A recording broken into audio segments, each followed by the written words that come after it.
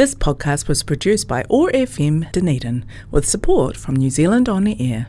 Otago Access Radio, in partnership with Otago Polytech, brings you Blowing Bubbles. Blowing Bubbles brings you positive conversations with people in their bubbles around the world. How are people living their bubble lives? Working from home, keeping kids entertained, and staying connected and getting exercise. And how are these things presenting us with the opportunities to find new ways of living?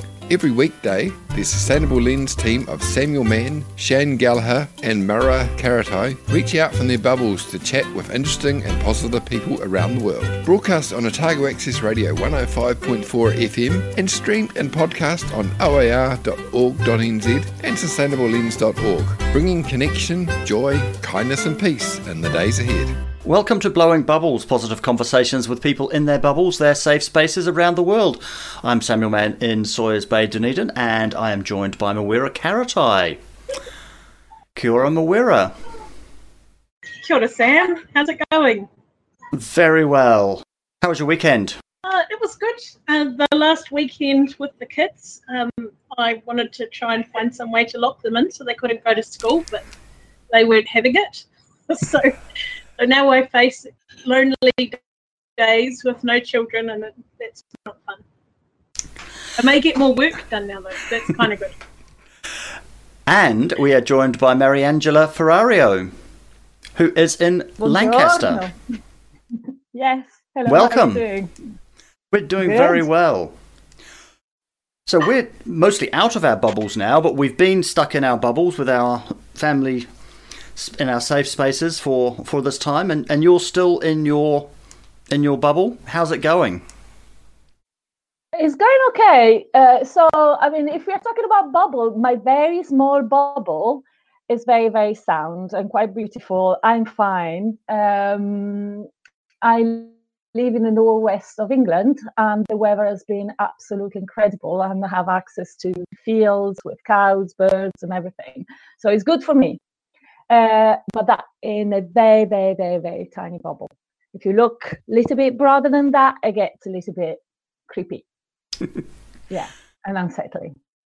Are you working from home? Yes, I'm working from home, and we never really stop working from home. I'm an academic. You're getting out and getting some exercise? And that is the beauty of it. I mean, with all the problems that we had here, the beauty is I can just walk and run in the field, cycle. And even when we were in a lockdown, we were kind of allowed to take an hour exercise per day. And that has been perhaps the highlight of the past few weeks. And I discovered, because you discover the same places at different speed. So sometimes I run it, sometimes I cycle it, sometimes I just walk it. So you really discover different dimensions of the places that are really familiar to you. And it's lovely, yeah. You introduced a word to me, which sounds rude, but it isn't. A Swedish word for running. Fartlek. Fartlek. Yeah, it's actually is a technique to build up endurance for marathon running. And it's yeah. You run fast and then slow, or something. Yeah, no, it's a beautiful, but you have to do in teams, and you can't do it during lockdown. Oh no! No. So what the way it works is that. Because training for marathon is really boring. So what you do, you just grab a bunch of friends and you go off and start running. And at some point, somebody decides to just sprint and perhaps decide to sprint to the next tree or next lamppost. And everybody follows. And then you slow down again. So usually it's just like an hour and a half training session, but that is in teams. And sadly, you cannot do it now like that. So you're out doing that by yourself? Yeah, all by myself. That's a song.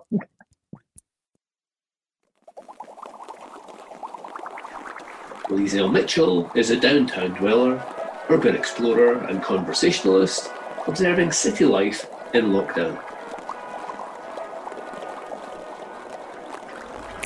Hi there everyone, out there in the bubble land, which is slowly becoming, I guess, a bigger bubble than it was before, as we pop our bubbles and experience some sort of bigger worlds right now.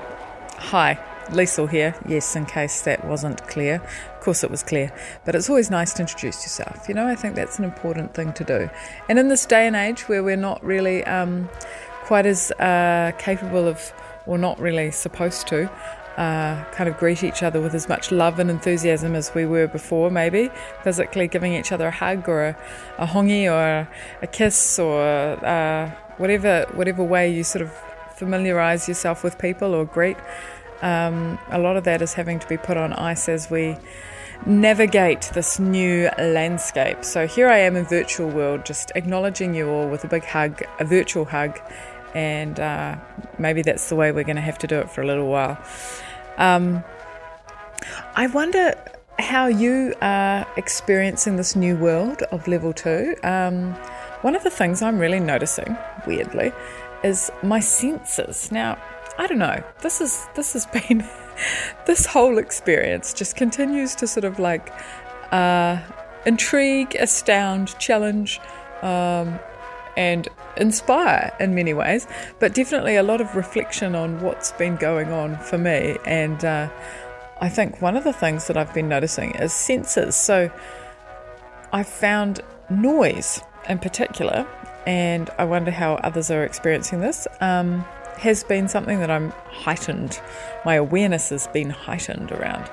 And I'm noticing from where I live here in the urban jungle, the sprawl of Dunedin, in the Zooloftia here, that seagulls in particular, I have noticed, are extremely loud.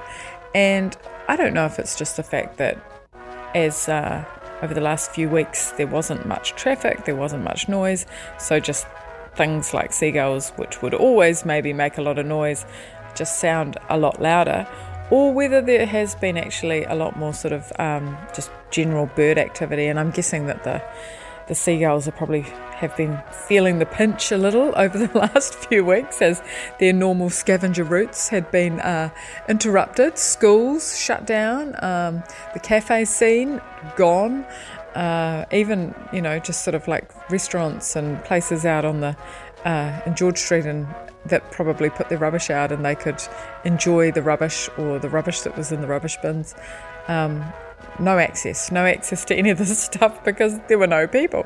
So I'm guessing seagulls were a bit angry about that. I was probably hearing their hungry squawks.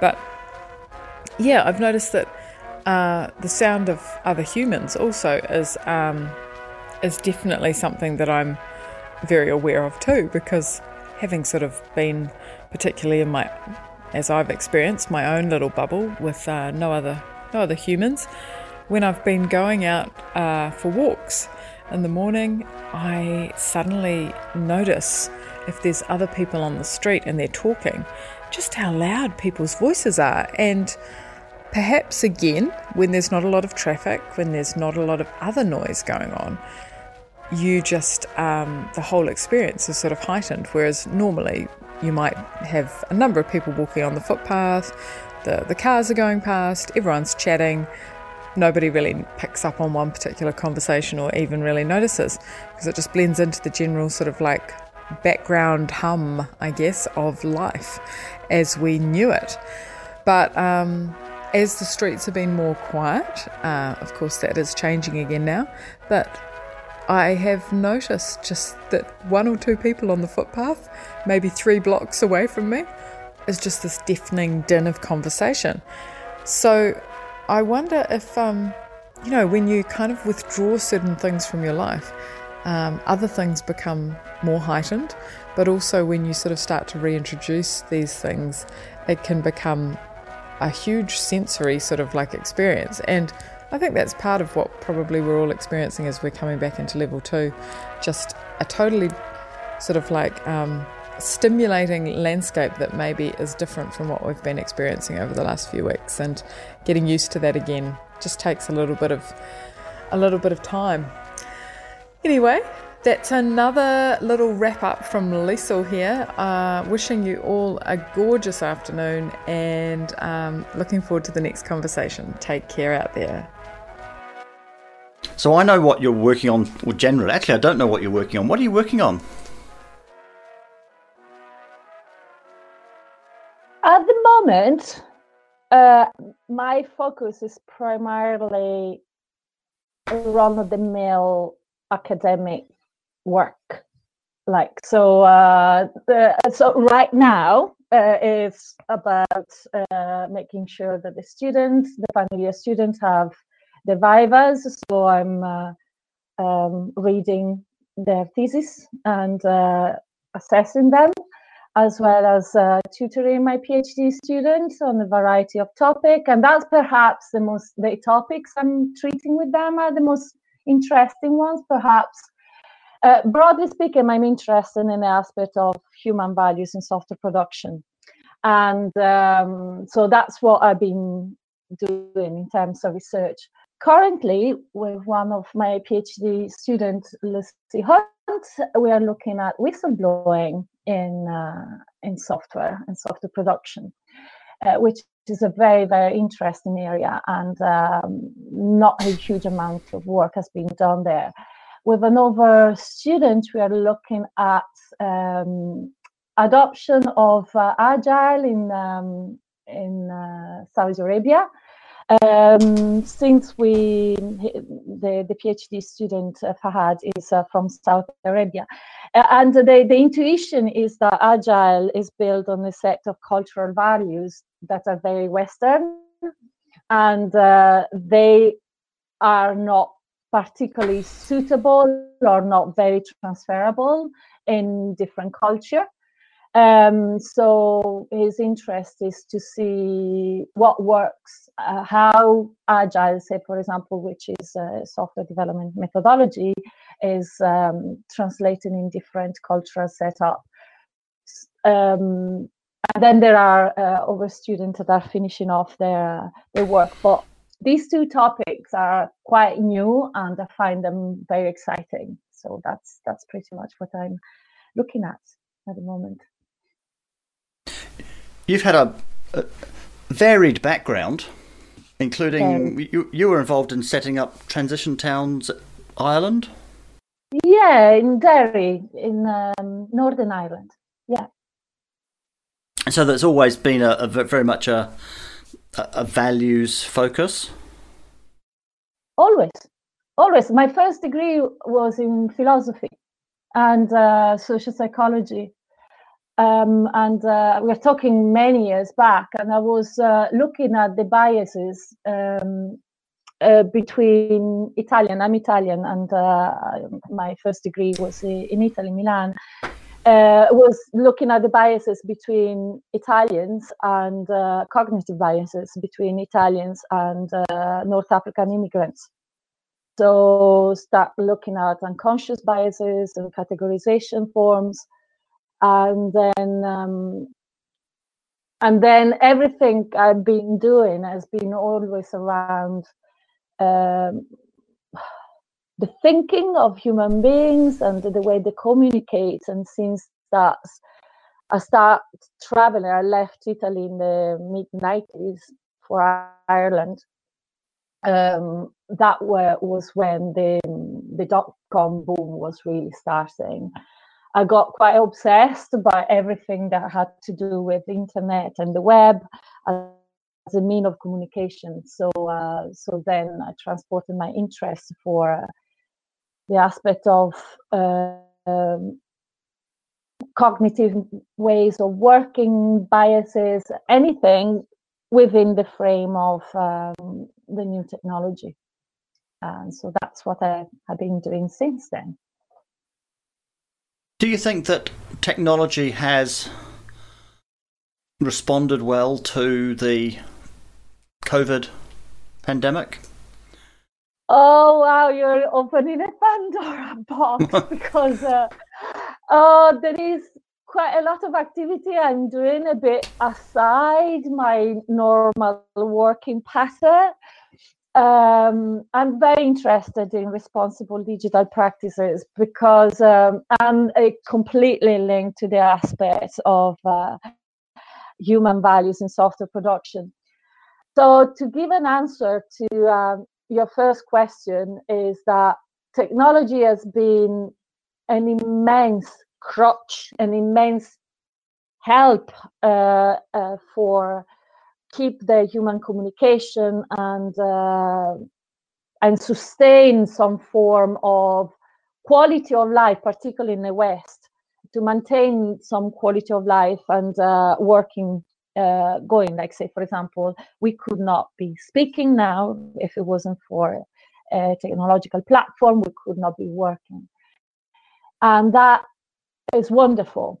There has been an acceleration in skilling up people and things like that. But on the other side, it became very apparent that the platform we mostly rely upon do have some fundamental issues because they're being developed with certain value set and by certain type of, let's say, corporations that may not fully respect some critical civil liberties that we should be really respecting. So on one side, really, yes, it shows the power of technology.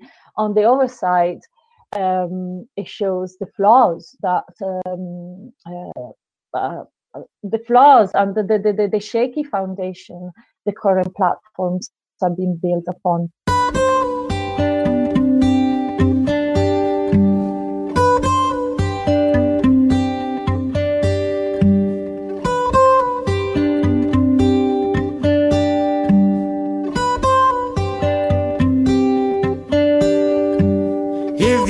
To ride a rainbow, come with me. I will take you to the magic purple sea. Maybe we will find 1,000 sugar fish. When you eat them, they will grant your every wish.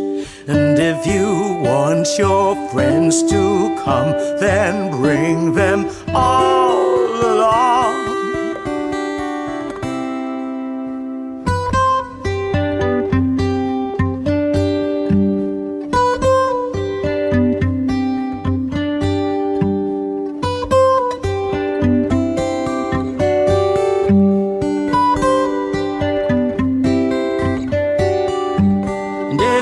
To catch a star, then walk my way. I will take you where the night is always day. You can follow me if you really try. Maybe we will find a rainbow to teach it to fly. And if you want your friends to come, then bring them all along.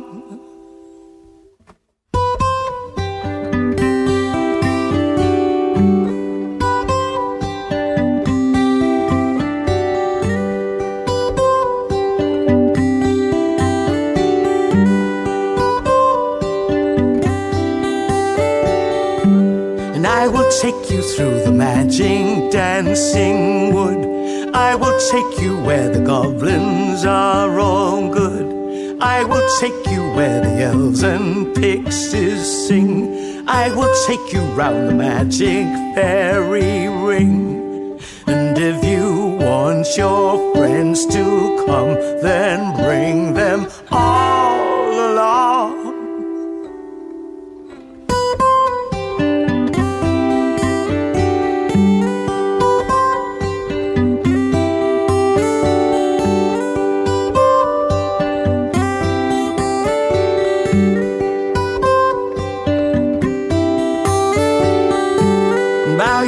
Let your eyelids close on down. Where we're going, you won't need to bring your frown. You will find that all the things that I have said will come true when you are lying in your bed. And if you want your friends to come, then bring them all along. Another excellent song is Fairy Tale Lullaby by John Marsden. It's so sweet. It's beautiful. It talks about rainbows. One of the things I found really interesting as we've been going through this pandemic thing and watching everybody using the internet to communicate with each other, to maintain relationships, to find facts, to stay informed and connected, is I've come to really see that as a community, as a society, a lot of people, especially in our age group, don't seem to have discernment. They don't know how to fact check things. They don't think to fact check things. If enough people say a thing to them, then that becomes their truth, but they can't explain why. I found that really fascinating to watch all that happen, and kind of scared, actually. You know,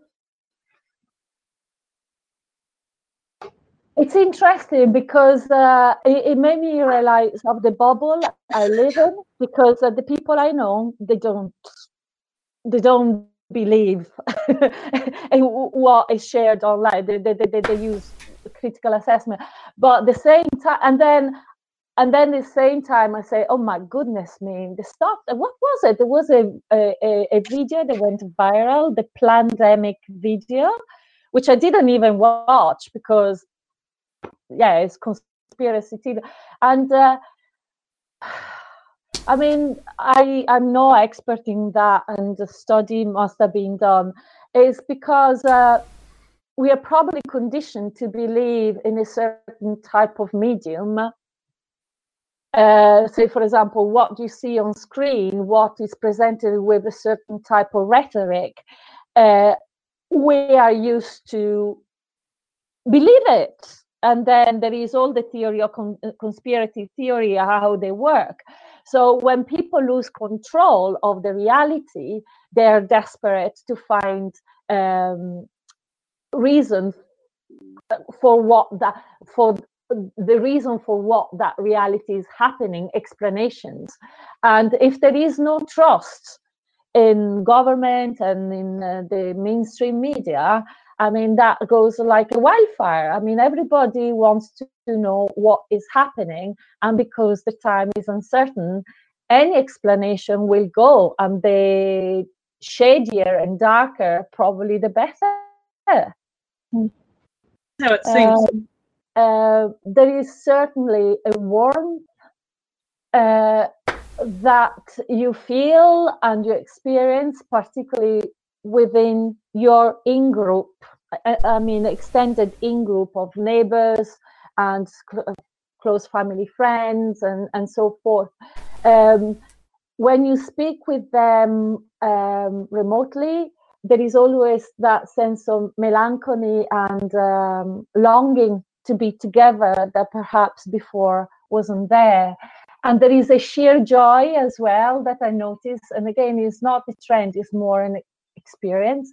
There is a sheer joy of just seeing in the street somebody that you know, like bumping into somebody, maintaining a distance.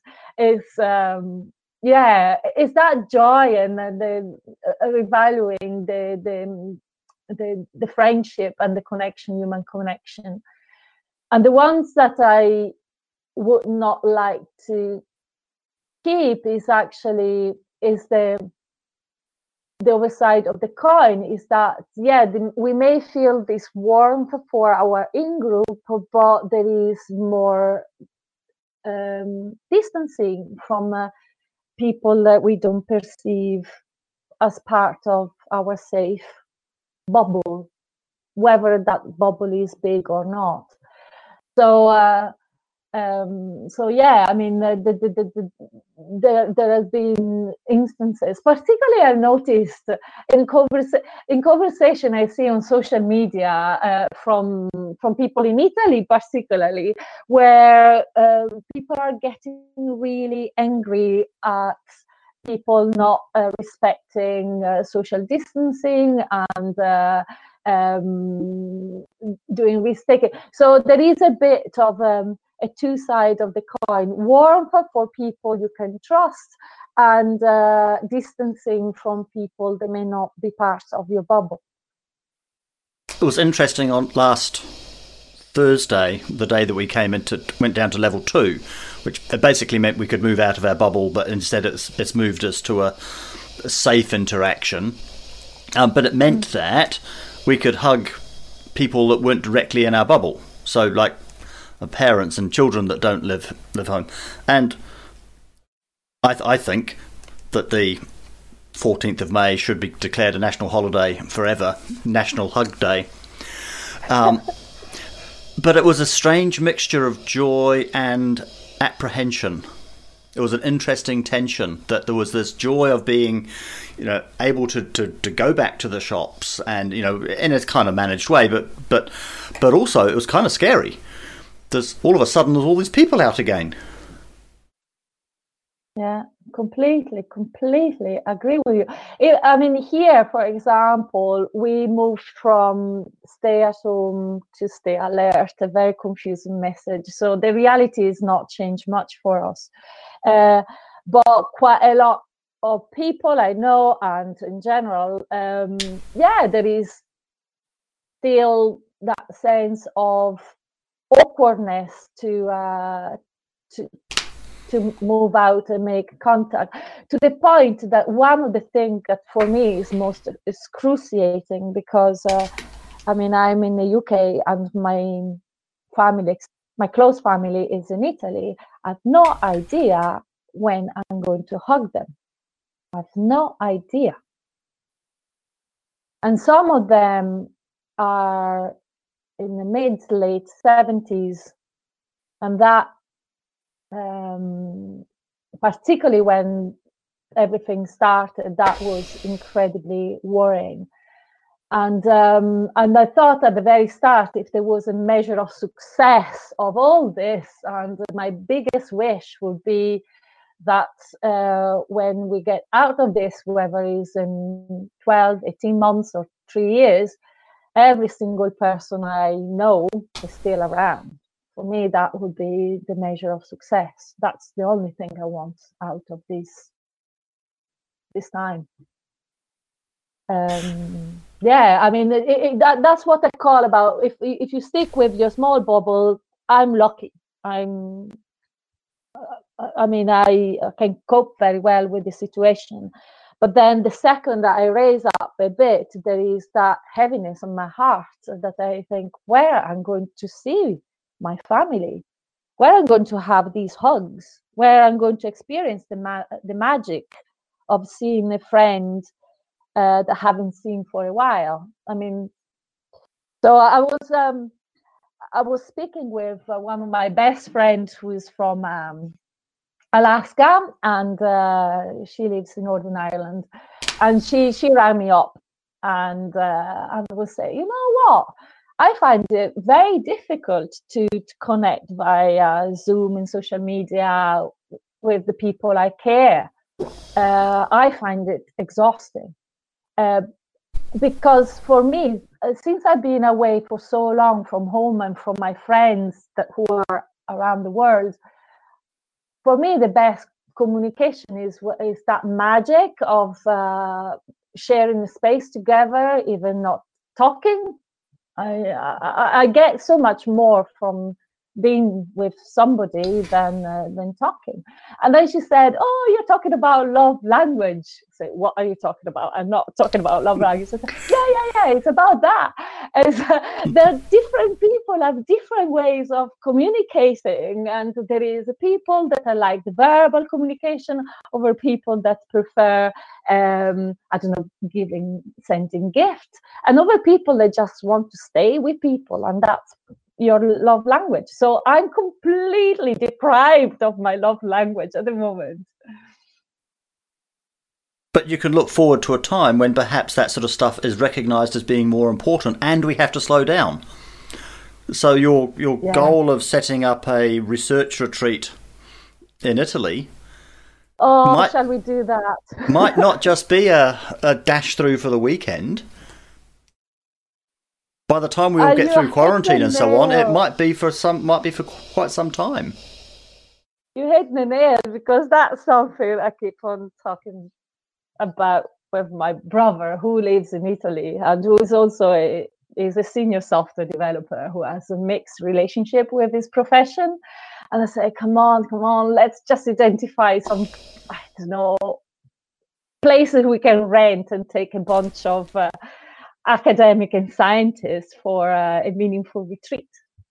So watch this space. Absolutely. Just give us some warning. Bubble sprite of the forest of Orokonui, Dunedin's favourite goddess, Tahu Mackenzie. Kia ora koutou no mihi aroha nui kia koutou ko tahu hau. I hope you're all having the best day, beautiful, amazing superstars. And I hope that today has been the most incredible day for you. A day of reunion, a day of reconnection, a day of recalibration, a day of celebration, a day of reflection, a day of perfection, a day of joy, a day of freedom, a day of release, and a day of great happiness and peace for you all as we go even further into level 2. And I have loved level 3 and I have loved level 4, but I'm now at a stage in my life where I'm just loving it all. I'm so grateful for all the ups and downs. I'm so grateful for all of the roller coasters of emotion. I'm so grateful for all of the constant learning, and I'm so grateful that I can pass my learning on. And I'm very grateful for this show. It's been really wonderful for me to think about my 5 minutes every day. And I thought that we could really enjoy delving and diving together today into our wonderful, exceptional ability as a species of animal connected to all life in an infinite web as a product of literally billions of years of co-evolution. Our ability to find and keep aspects of the world around us and think about what do we want to celebrate finding from this really fascinating time that we've been in together, and what do we want to celebrate keeping as we move forward into greater and greater freedom and learning in level 2. So, something that I have really enjoyed finding in this time is, even though, like all of us, I have had great roller coasters of emotion around the uncertainty of everything, I have found that I have got through, and I have found that I have all the skills I require, and I have found that I have skills that I didn't even know about. So I think this is great learning for all of us to know that whatever comes our way, we will triumph, we will survive, and we will find new ways of being. And as a species of animal, we excel at this. We're so adaptable, we're so versatile. And so that is some learning that I'm going to keep, and I'm very grateful for. Another aspect of learning that I'm going to keep is that walking around my neighbourhood every day is really beneficial for me and for my sense of connection with where I am and what I'm up to, and it helps to centre and ground and clarify my thinking and extend my sense of well-being and connection to my immediate environment. So I'm going to keep doing that. Another thing that I have found really helpful over this time that I'm going to keep doing is caring for and beautifying, organising, no longer such an open plan filing system at the mighty Womansion, but actually having this daily routine of caring for my very immediate environment has been really helpful too, and I'm going to keep that up. I've also been doing something with my social media every day since the beginning of lockdown, bubble vision, so posting a photo in the morning from something that I'm loving from my day and inviting others to do it, and it's been really, really popular and everyone's loved it and asked that I keep going with it, so I am. And so that is something that I have found has worked really well, and something that I'm going to continue with. Now, of course, with all this learning, there are also some things that we have found and that now we can let go of. And so some of the things that I have found over this time that I'm now letting go of and returning to the universe are, again, those limiting beliefs or those restricting beliefs about who I am and what I can do. And this time again has really shown to me, as I hope it has shown to you, that we are free. We are not defined by our perceptions, that our perceptions can change, can shift, and we are in control of that. And we can, in fact, do anything, and we can, in fact, be anything and feel anything. So I hope this time has really reaffirmed your freedom to you, and that you can now enjoy level 2 even more, thanks to level 3 and level 4. And I'll look forward to talking to you tomorrow. Thanks so much. Ka kite. What do you think we can learn from how we've responded to this for the other challenges? Climate change, biodiversity, social justice, all those things that we care about and that the values focus puts us right in the centre of. Different people are learning different things, and different people have the situation to learn different things. I mean, I said that I'm super lucky because I still have a job and I have food on my table and the roof of my head. So what I learned perhaps is about solidarity without, I mean, more, I would say, a fuller understanding of what solidarity means. That it means that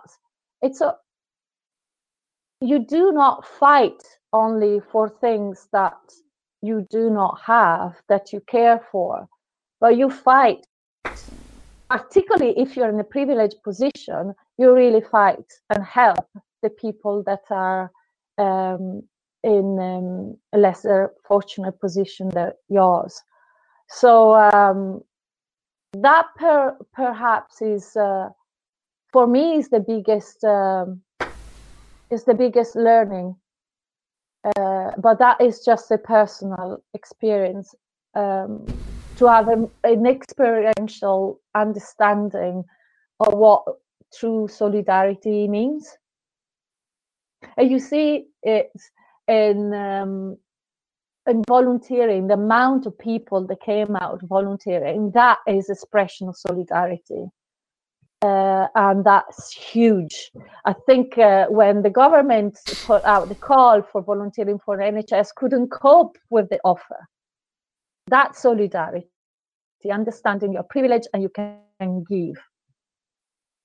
What's the messaging that they're using to keep everybody positive? Is it a hunker down, there's better stuff to come?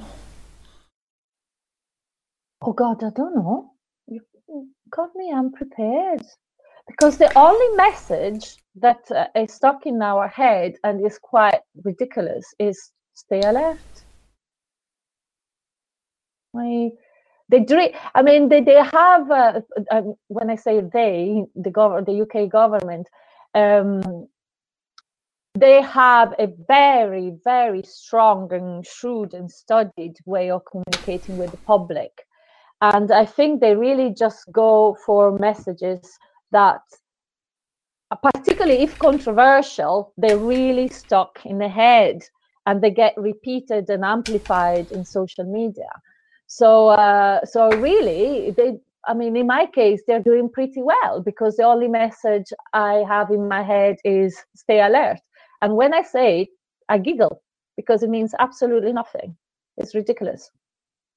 Yeah. And I see these big eyes. I don't know. I'm a very visual person. When you say about stay alert, I see this kind of cartoonish character just emerging from the bush and looking around with big eyes and staying alert. So it means nothing. It's ridiculous. So do you know when you'll be going back to campus? That's a fantastic question. So the discussion the campus is still closed, and the only discussion of having some form of lab usage is for October. However, we're working on kind of loosely a scenario-based situation because, first of all, even like the use of labs in our campus is determined by the capacity to keep it clean, and you can't have the assumption that students will be able to. Even the best meaning in the student, they might not be able to do so. In addition to that, a second wave in the winter is quite likely. So, to answer your question, there is no concrete plan yet. Definitely blended teaching arrangement are strongly considered. Let's put Primal Screams moving on up just there. Especially when my skull's exploding.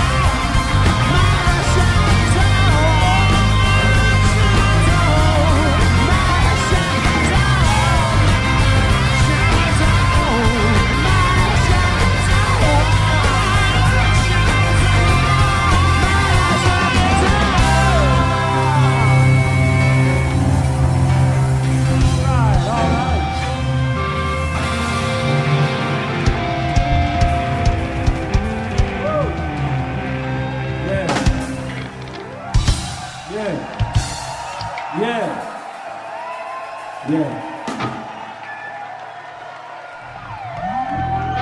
London. Cheers.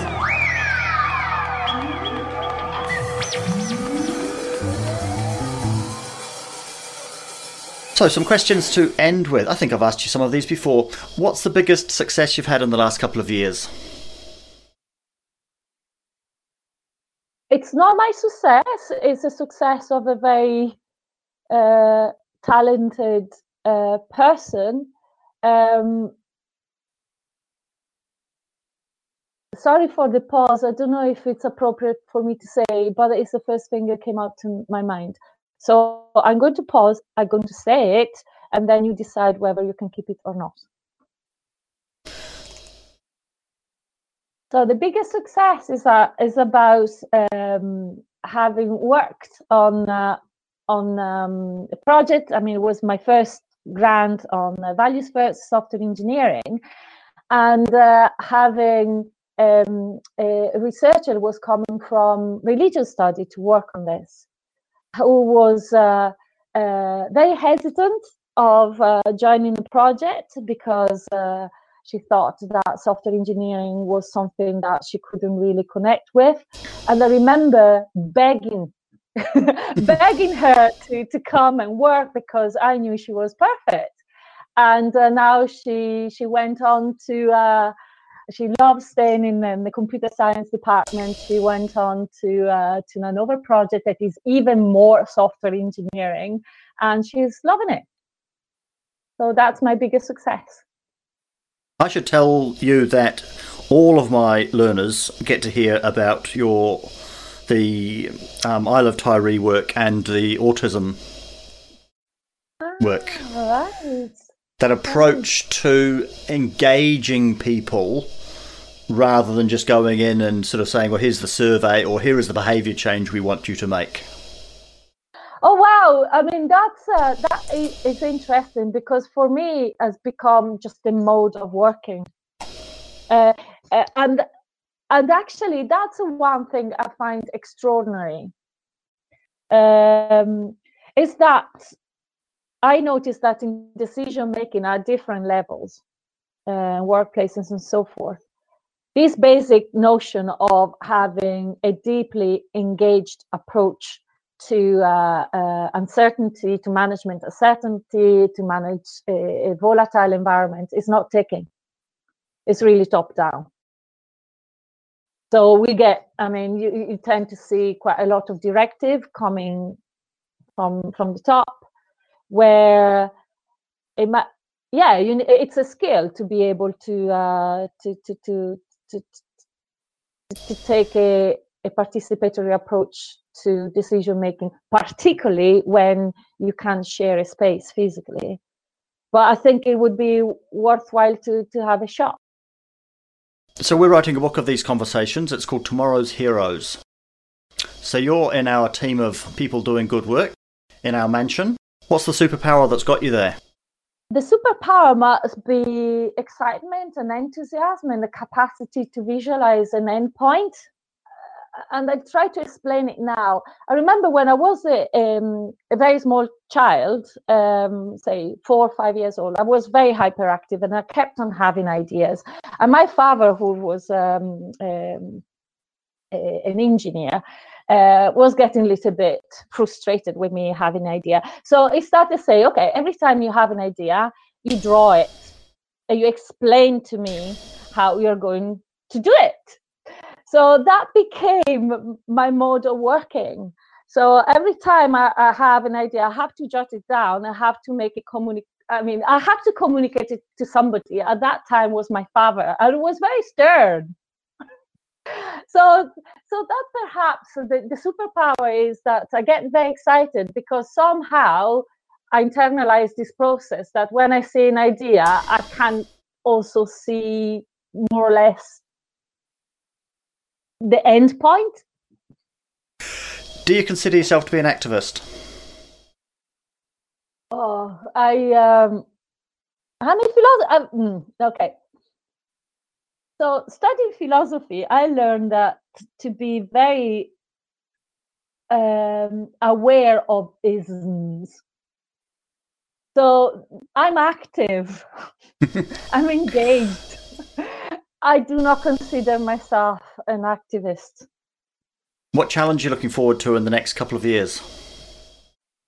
There is quite. I mean, work-wise, the challenge that I have and excites me is it's about the digital transformation of the mode of learning and teaching in university.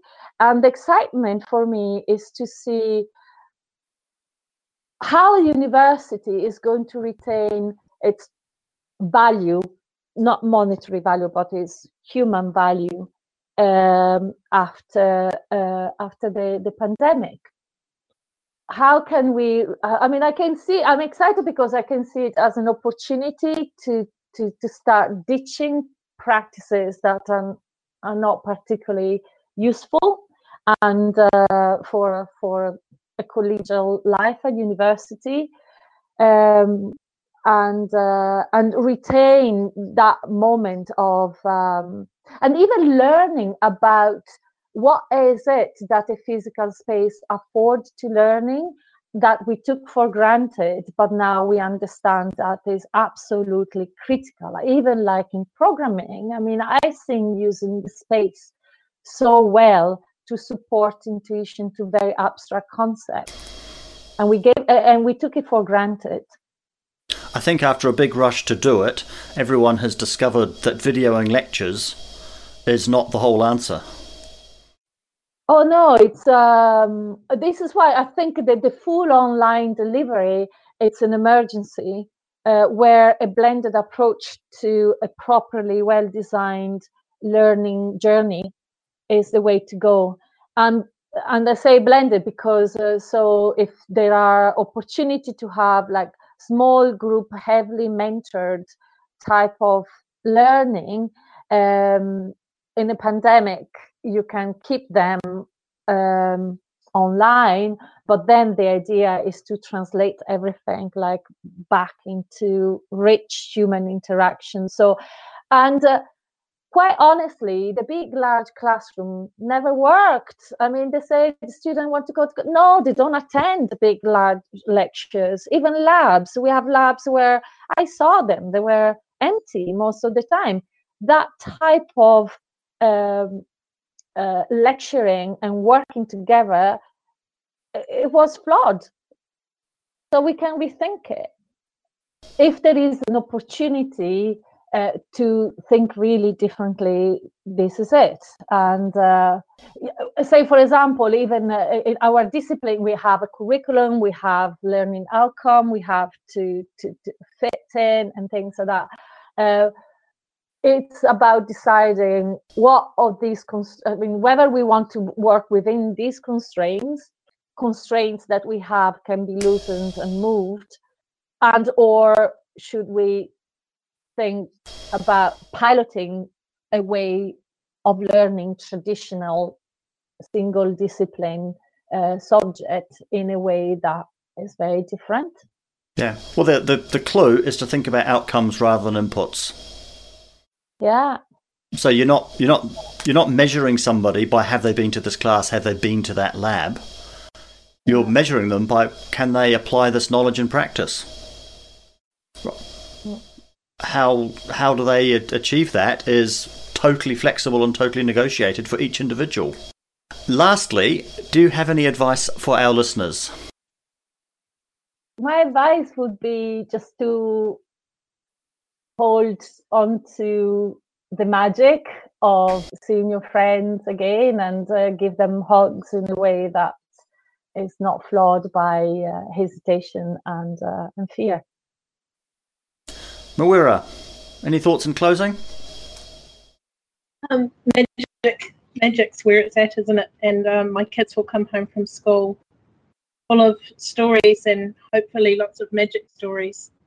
It's been such a big transition for them now to be after having been home and now back at school. I hope that there was magic in their day, a lot of magic.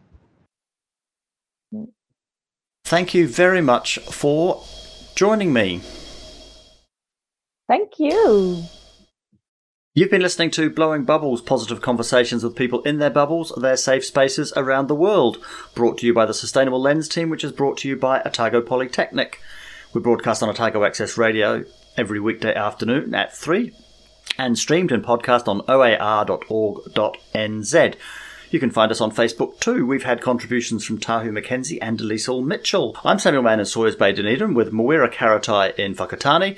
And we've been joined by Mary Angela Ferrario in Lancaster, in the northwest of England. We hope you enjoyed the show.